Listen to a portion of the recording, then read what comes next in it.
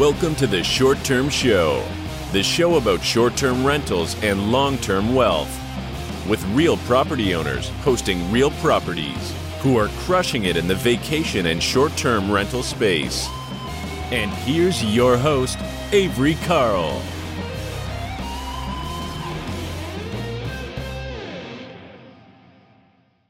Hey guys, welcome back to the Short Term Show. We have Mr. Gerald Pitts on today. I keep trying to stop saying Mr. before everything. I'm going to be acutely hyper aware of that from now on. Anyway, Gerald was able to quit his corporate job after 2 short-term rentals. So we're going to hear his story today. Gerald, how's it going? It's going well. How are you doing? I'm doing awesome. Thanks so much for coming on. Sure. Thanks for having me. Yeah. So start off by telling us a little bit about yourself, who you are, where you came from, how you got into real estate investing. Okay. Let's see, back in about 2015 or so, maybe a year before, I read Rich Dad Poor Dad. It's probably a couple of years before that, because it sort of like planted a seed for a while. I didn't do anything about it for a while, and then got divorced. And I had an opportunity. I had a house and got a HELOC on that, and looked into podcast. I listened to a lot of podcasts, and so I was looking for something kind of new to listen to, and I checked out Bigger Pockets and just sort of discovered a whole new world where I started learning about real estate, and I was interested in buying, hold, becoming a landlord, as I think I heard you and Luke describe recently. Didn't even know it was called real estate investing. I was like, I think I'll try being a landlord. And I bought a little half of a duplex in East Nashville for $86,000, which is pretty funny now. I think it like doubled in like 3 years or something crazy, but totally didn't know what I was doing. And as I've heard said before, real estate is very forgiving. I've found that to be very true in my experience. So I didn't know what I was doing, joined like the local RIA. I'm a super extrovert, like until I get comfortable with people. So I just kind of found out that wasn't really my jam, but I did link up with a realtor there, a lender, tried looking for my next property, a lot of analysis, paralysis. I just forever, everything, there was something wrong with every property. Everything scared me, any inspection, like all I could see was just everything that was wrong and gonna go wrong, and just, kind of paralyzed me. And so, for years I didn't do a whole lot with it, but just kept learning, reading, and was on the forums. And Luke Carl kept banging the drum about short-term rentals, the Smoky Mountains area, what he was making in cash flow. I learned that I could I was so thrilled if I could cash flow, $250 for, long-term rental, maybe get a duplex one day, go up, multifamily. And when he was talking about $1,000 cash flowing in one property, it just blew my mind. And so I wanted to start looking into that. And, got a call with you, and the rest is history. I was kind of off to the races. That's sort of what brought me here today. Sorry. Awesome. I've got 2 dogs, so I totally get it. When Luke gets on something, he stays on it. So I'm not surprised to hear that. So how many years did you own that first half of that duplex before you made a move on another property? I mean, it was a while. I didn't really realize it, I think, until I was prepping for this show and doing some research. And I think it was like 3 years, which I can't believe now, as fast as everything's been going, which we'll talk about. But yeah, that gap in between, was like 3 years. I guess I was just doing a lot of learning, a lot of analyzing. I don't recommend that, but that's what it was for me, though, for sure. Totally understand. And 80 something thousand for a half a duplex in East Nashville. That is pennies.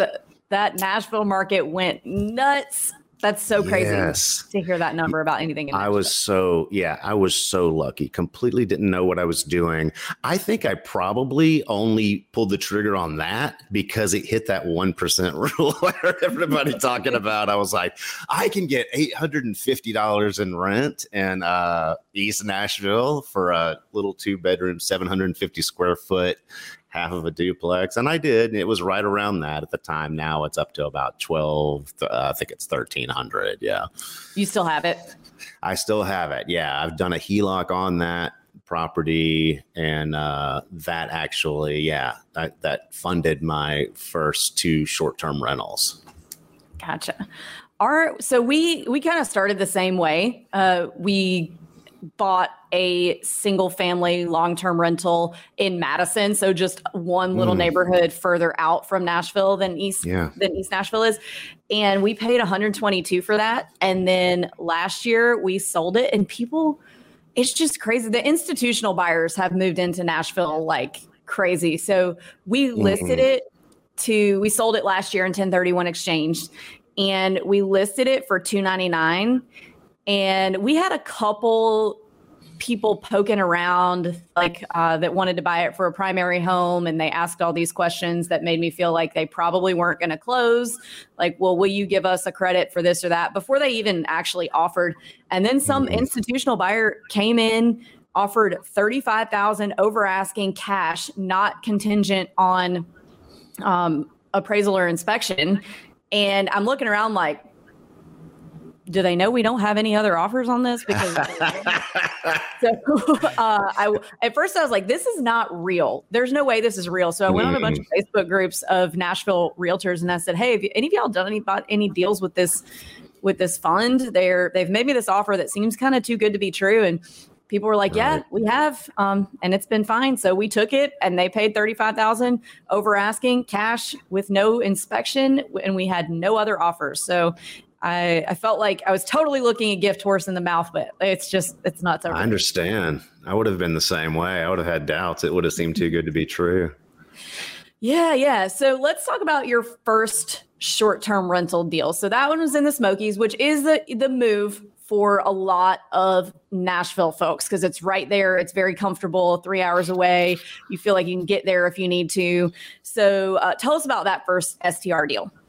That's a good point about it being close by and being able to get there. Like now I don't think about that, but in the beginning it was helpful. I talked to my girlfriend about doing this and the kind of money she can make and the markets. And I talk about markets like the Smoky Mountains. I talk about, Gulf Shores, and we're in Asheville, North Carolina. And she was like, well, I want to start with something nearby. And it, makes me almost cringe because I'm just like, we could do more, we could do so much more. But, I think if I think back to when I started, that was helpful that was that close by. I feel like I could almost reach out and touch, Knoxville from Nashville. And I was familiar with it.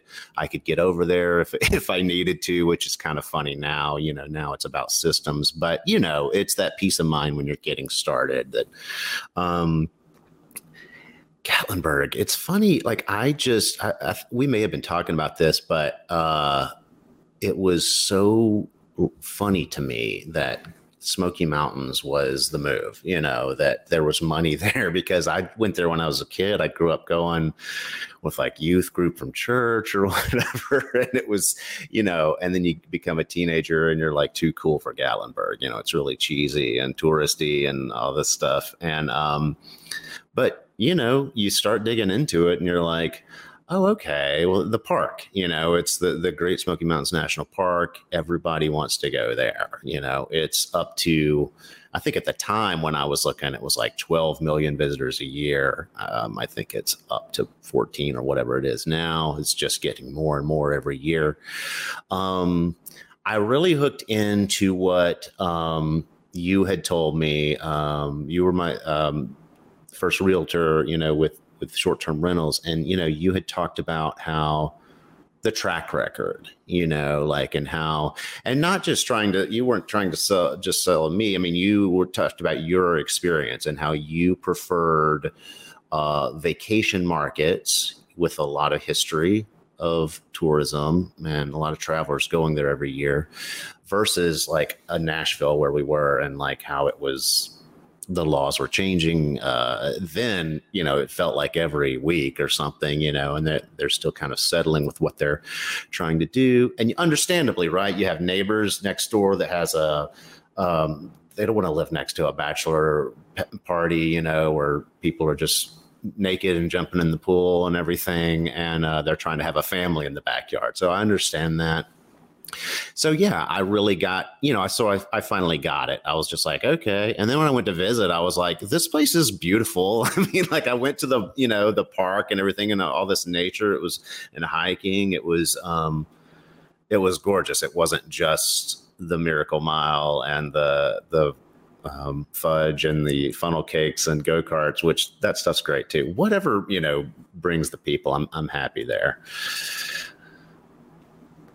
Yeah, absolutely. And you make a really good point of it doesn't have to be nearby. So I think a lot of short-term rental investors make the mistake of thinking, oh, well, I need to be able to get there if something happens. Well, what's going to happen that you need to insert yourself into? So let's break that down. So a pipe leaks, you don't need to be there for that. That's a phone call. The house is on fire. You also don't need to be there for that. Medical emergency, nope. Like you're actually, by you being there and insurance and all that, you might accidentally say the wrong thing because, you're not supposed to say, I'm sorry if you hit somebody in your car, because that's admitting guilt. And so even if it's not your fault, you could make a mistake with your words by being there. So, just leave it to the professionals, whether it's a medical emergency, EMS, fire, or if, that's like a really extreme example, but there's just not really a situation where you would need to rush out to your property for any reason. So you kind of are limiting yourself by trying to say, oh, well, I need to be able to get there immediately. And, but it is a very comfortable move. It is comforting to some people, especially Nashville folks. I mean, that was the first short-term rental I made too, when I lived in Nashville, was in the Smokies. So, it's a really easy limiting belief to fall into that you need to do that. So let's talk about your first short-term rental. How many bedrooms was it? How much did it, maybe not how much it cost, because it was like years and years and years ago, but yeah, I think the numbers would still work today. But tell us the numbers on all of it. Cash on cash return, if you have it nearby, all of it. Yeah. So when I first had the consultant call with you, I was just like, look, I'm just trying to kind of do some research. I don't think I can do anything right now. I've got this HELOC. I don't even think I said the whole amount because I didn't want to use the whole amount, right? I mean, I was being very tiptoey and, I wanted to use about half of it. And so I was just like, I don't really know that I can make a move right now, but, maybe I can just have an information session with you. And you taught me about you said actually with the, I'm escaping me now, the loan, the vacation home loan. Thank you. The vacation home, the second home loan, you can do 10% down. And I'd never heard of that. And that made it possible. That made it within reach. And so, I don't know that I should say the price that I bought it for. It's funny now just say it because it was years ago. We all know we all know what this is, right? I mean, just like the prices now will be laughable in 3 years, but it was like a $250,000 cabin, and this is for about the smallest you can do. It's not a honeymoon thing, but it's like a 1-bedroom with the one loft upstairs, and and I also had the call with Luke, which was really helpful, where he walked me through how to do short-term, how to do self-management. And he said, yeah, it's also fine to list that as a 2-bedroom, on the platforms. You can, as long as you explain, like, there's one of the bedrooms is open to the rest of the property. Right. And so, the cash on cash, I mean, I don't know the exact number, but I feel like it's like infinite now. I mean, it was just like, I put that $25K down with closing costs. Maybe it was, 40,000 all in.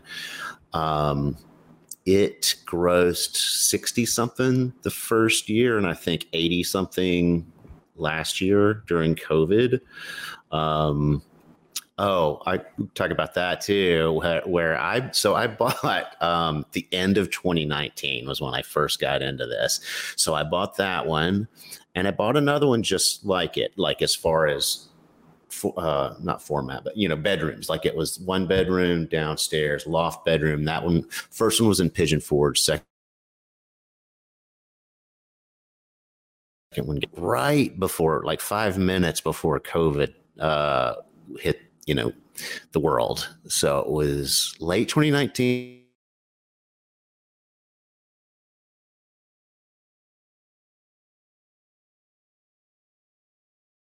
A huge mistake. We lost you for just a second. Oh. So we heard up until you bought your second one at the end, or you bought your first one at the end of 2019, and your second one right before COVID hit the world. Okay. So that was right before, COVID hit the world and everything went crazy. And I thought, oh my God, I've made a huge mistake. And, just kept hanging on like everybody else. I looked at all my options.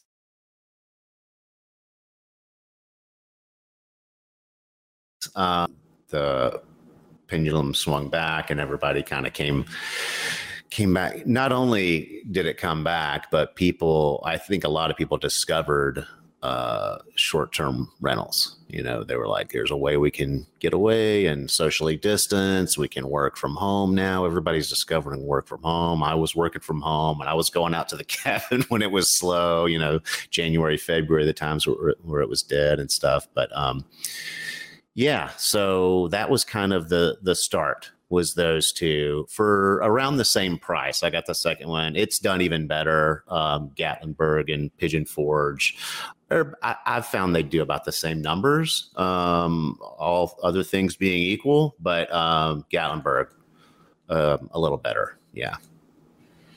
Cool. So you have 2 in the Smokies. Do you have others in other places? What all's in your portfolio?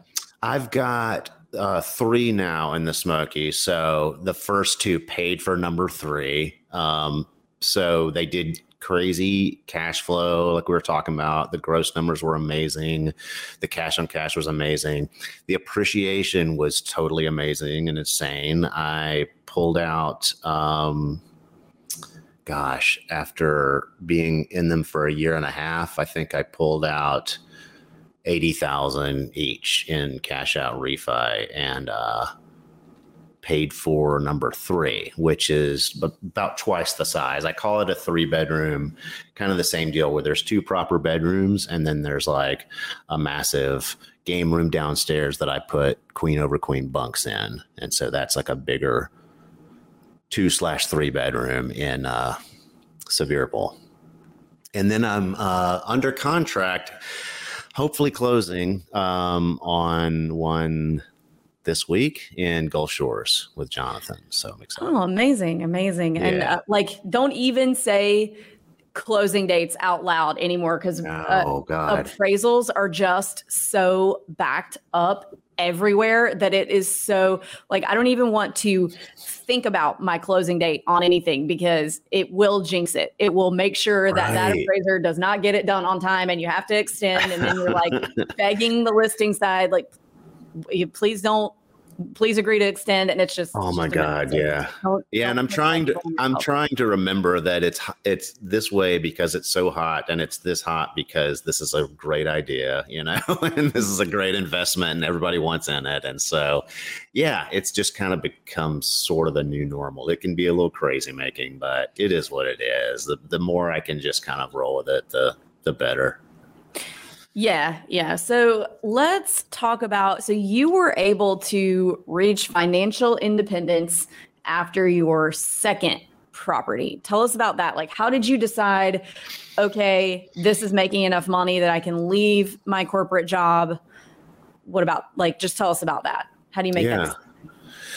Not very easily. I mean, it was scary, but I think that, after talking with other friends and, whenever they'll mention salary or something, I think what benefited me was I never made a lot of money. I mean, I worked for the state.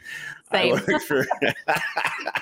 I worked for the Department of Mental Health and Substance Abuse. It was a great job in a lot of ways, but it didn't take long for me to replace that income and then some with the short-term rentals. I mean, to this day, I still kind of pinch myself. I'm still like, I second guess it. I look back over the numbers and I'm just like, am I being creative, with the accounting or something? Because but when I made that jump, I finally, I think what helped me was I was like, Gerald, you've worked a job since you were 14 years old. You can always go work a job. If it doesn't work out, we can go back and get a job and probably make more money than I did with the job I had before. So, that was kind of the biggest thing was that I was making enough with the two properties. The third one was under contract and I was getting it ready.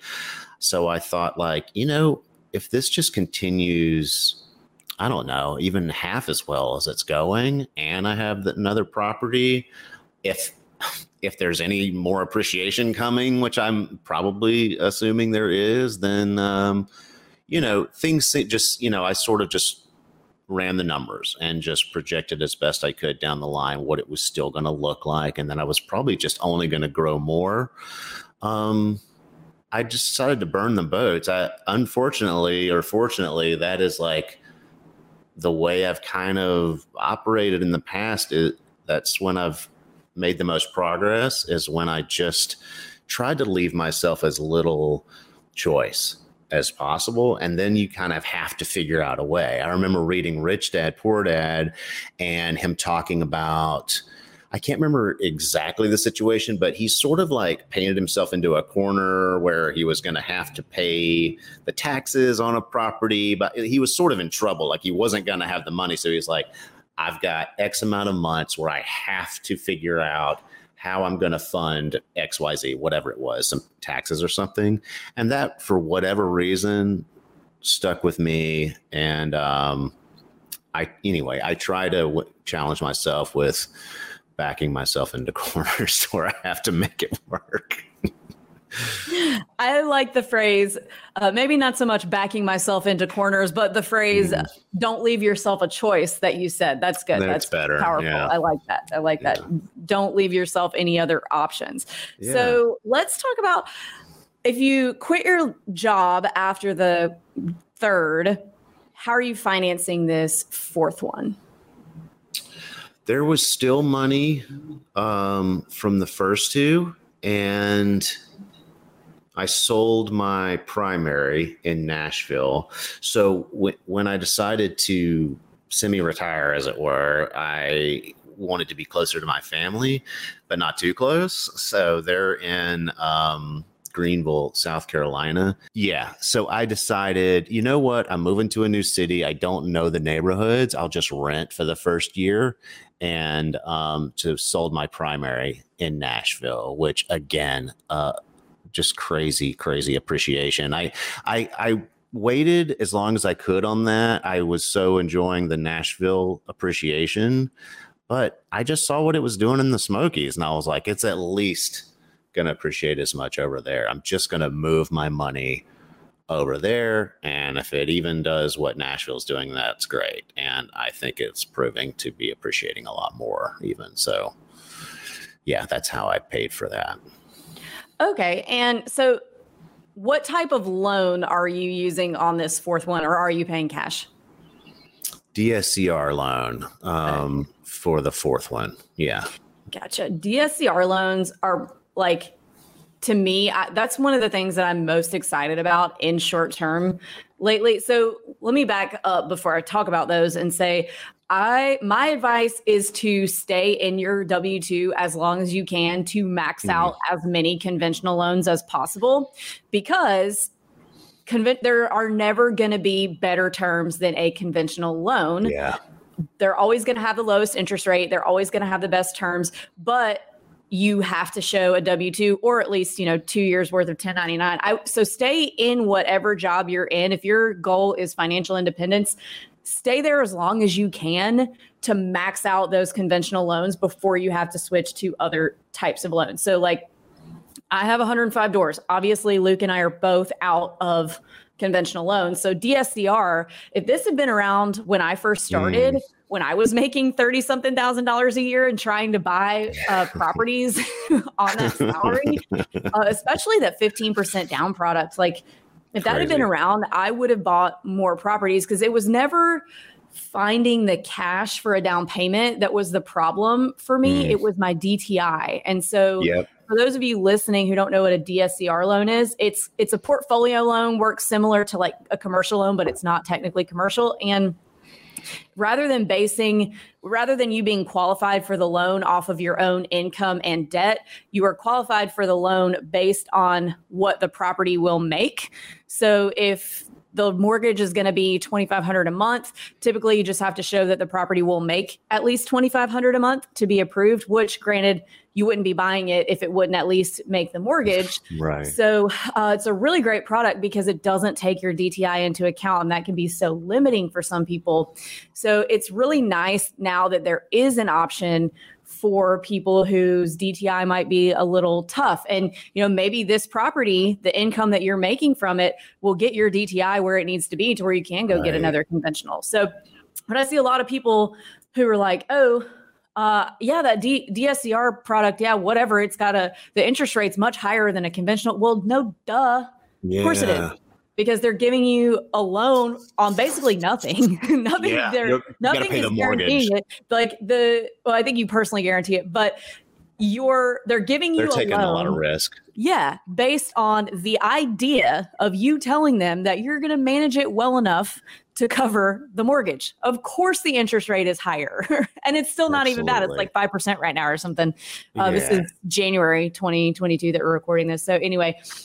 I think that's a great product, and I'm a big fan of like trying to mix it up. But definitely, guys, before you go run off and quit your job, try to max out those loans, because I too quit my corporate job after 2 short terms. But granted, I was not making enough for it to really matter. But if you've got like a 6-figure gig, I would hang on to that and finance as many as you can while you still have that before. I just see a lot of investors. Now I'm on a soapbox, but I see a lot of investors who will buy 1 or 2 short-term rentals in a year, and they haven't even owned them a full year yet. Like they bought them in February or March, and they haven't even owned it through a slow season yet. They only have owned it in the summer, and they run off and quit their job, and they're like, okay, I'm going to make a living on YouTube teaching you guys how to do this. And I own 2 properties, and I haven't even owned them for an entire year. Like, try not to do that, y'all. But it was not the opposite of that, but I had gone through all of that. I had gone through a black swan event like COVID. I was like, all right, how much worse can it get? I'm going to give it a shot, and then we'll see. And the interest rate, it's, 5.8 or whatever it is, but, just run your numbers and see if it'll still work. And if it works, it does. And also, like, I saw someone say on Facebook, I think this morning, like, don't you don't have to jump to the DSCR loan, make sure that, you can still qualify for conventional or whatever, which I did. And there was just no doing that right now. But my plan is, like you were saying, is to get back up to the point with DTI where I can get back in the game with conventional. But yeah, for now, the numbers are still, there's just still so much margin in the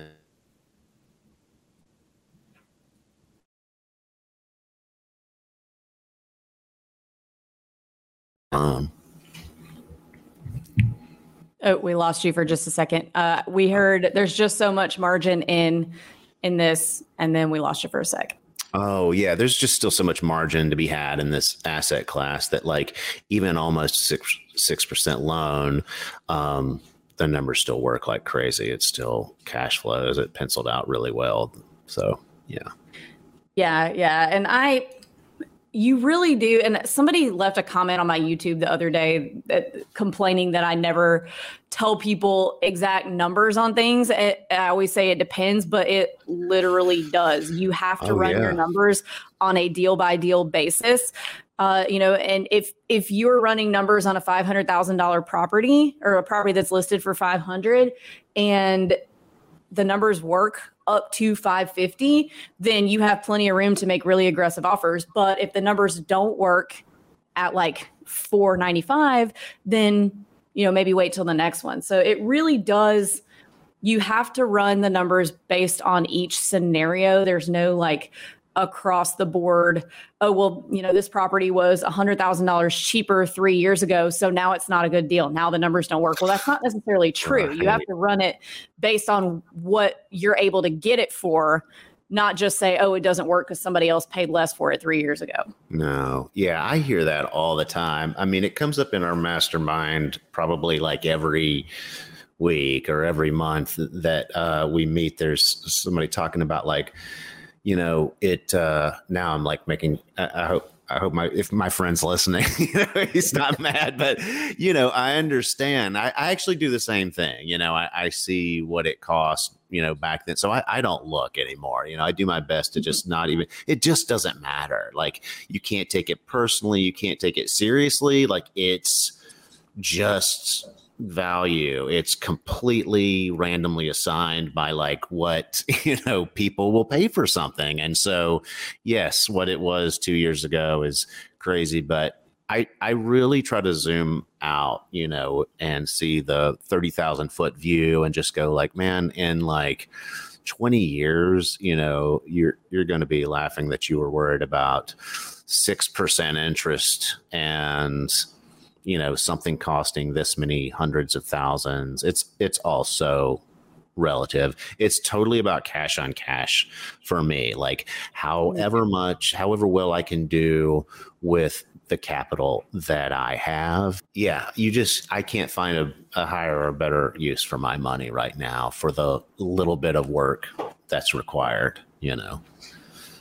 And it is a little bit of work. You're managing your systems, but it's certainly not like work like sitting in a desk doing engineering work all day. So oh yeah, does not compare. Yeah. Gotcha. Well, awesome. Well, thank you so much for being here. We are coming to the last 3 questions that we ask all of our guests. The first of which is, what advice would you give to 20-year-old Gerald, knowing what you know now? I would give 20-year-old Gerald the advice, work on that drinking problem. It is a problem. Get started on that sooner rather than later. Had a little bit of fun, for a while. I would also just, work on my financial education, whatever that looked like. I would give him, I know everybody talks, well, we'll talk about books in a minute, but like, I would certainly give him Rich Dad, Poor Dad and tell him, do your analysis, but pull the trigger, once the time's right. Great advice. And what advice would you give to a new investor who is starting today? Similar, just trust yourself. It's never going to feel 100% safe. Just do a good enough deal. You know, real estate is very forgiving. Feel free to just fall on your face.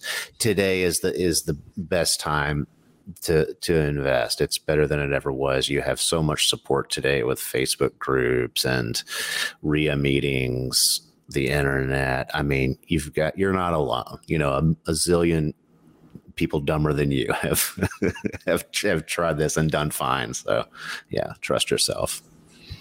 That is true. Also great advice. And the last question is, what is your favorite book that has impacted your mindset?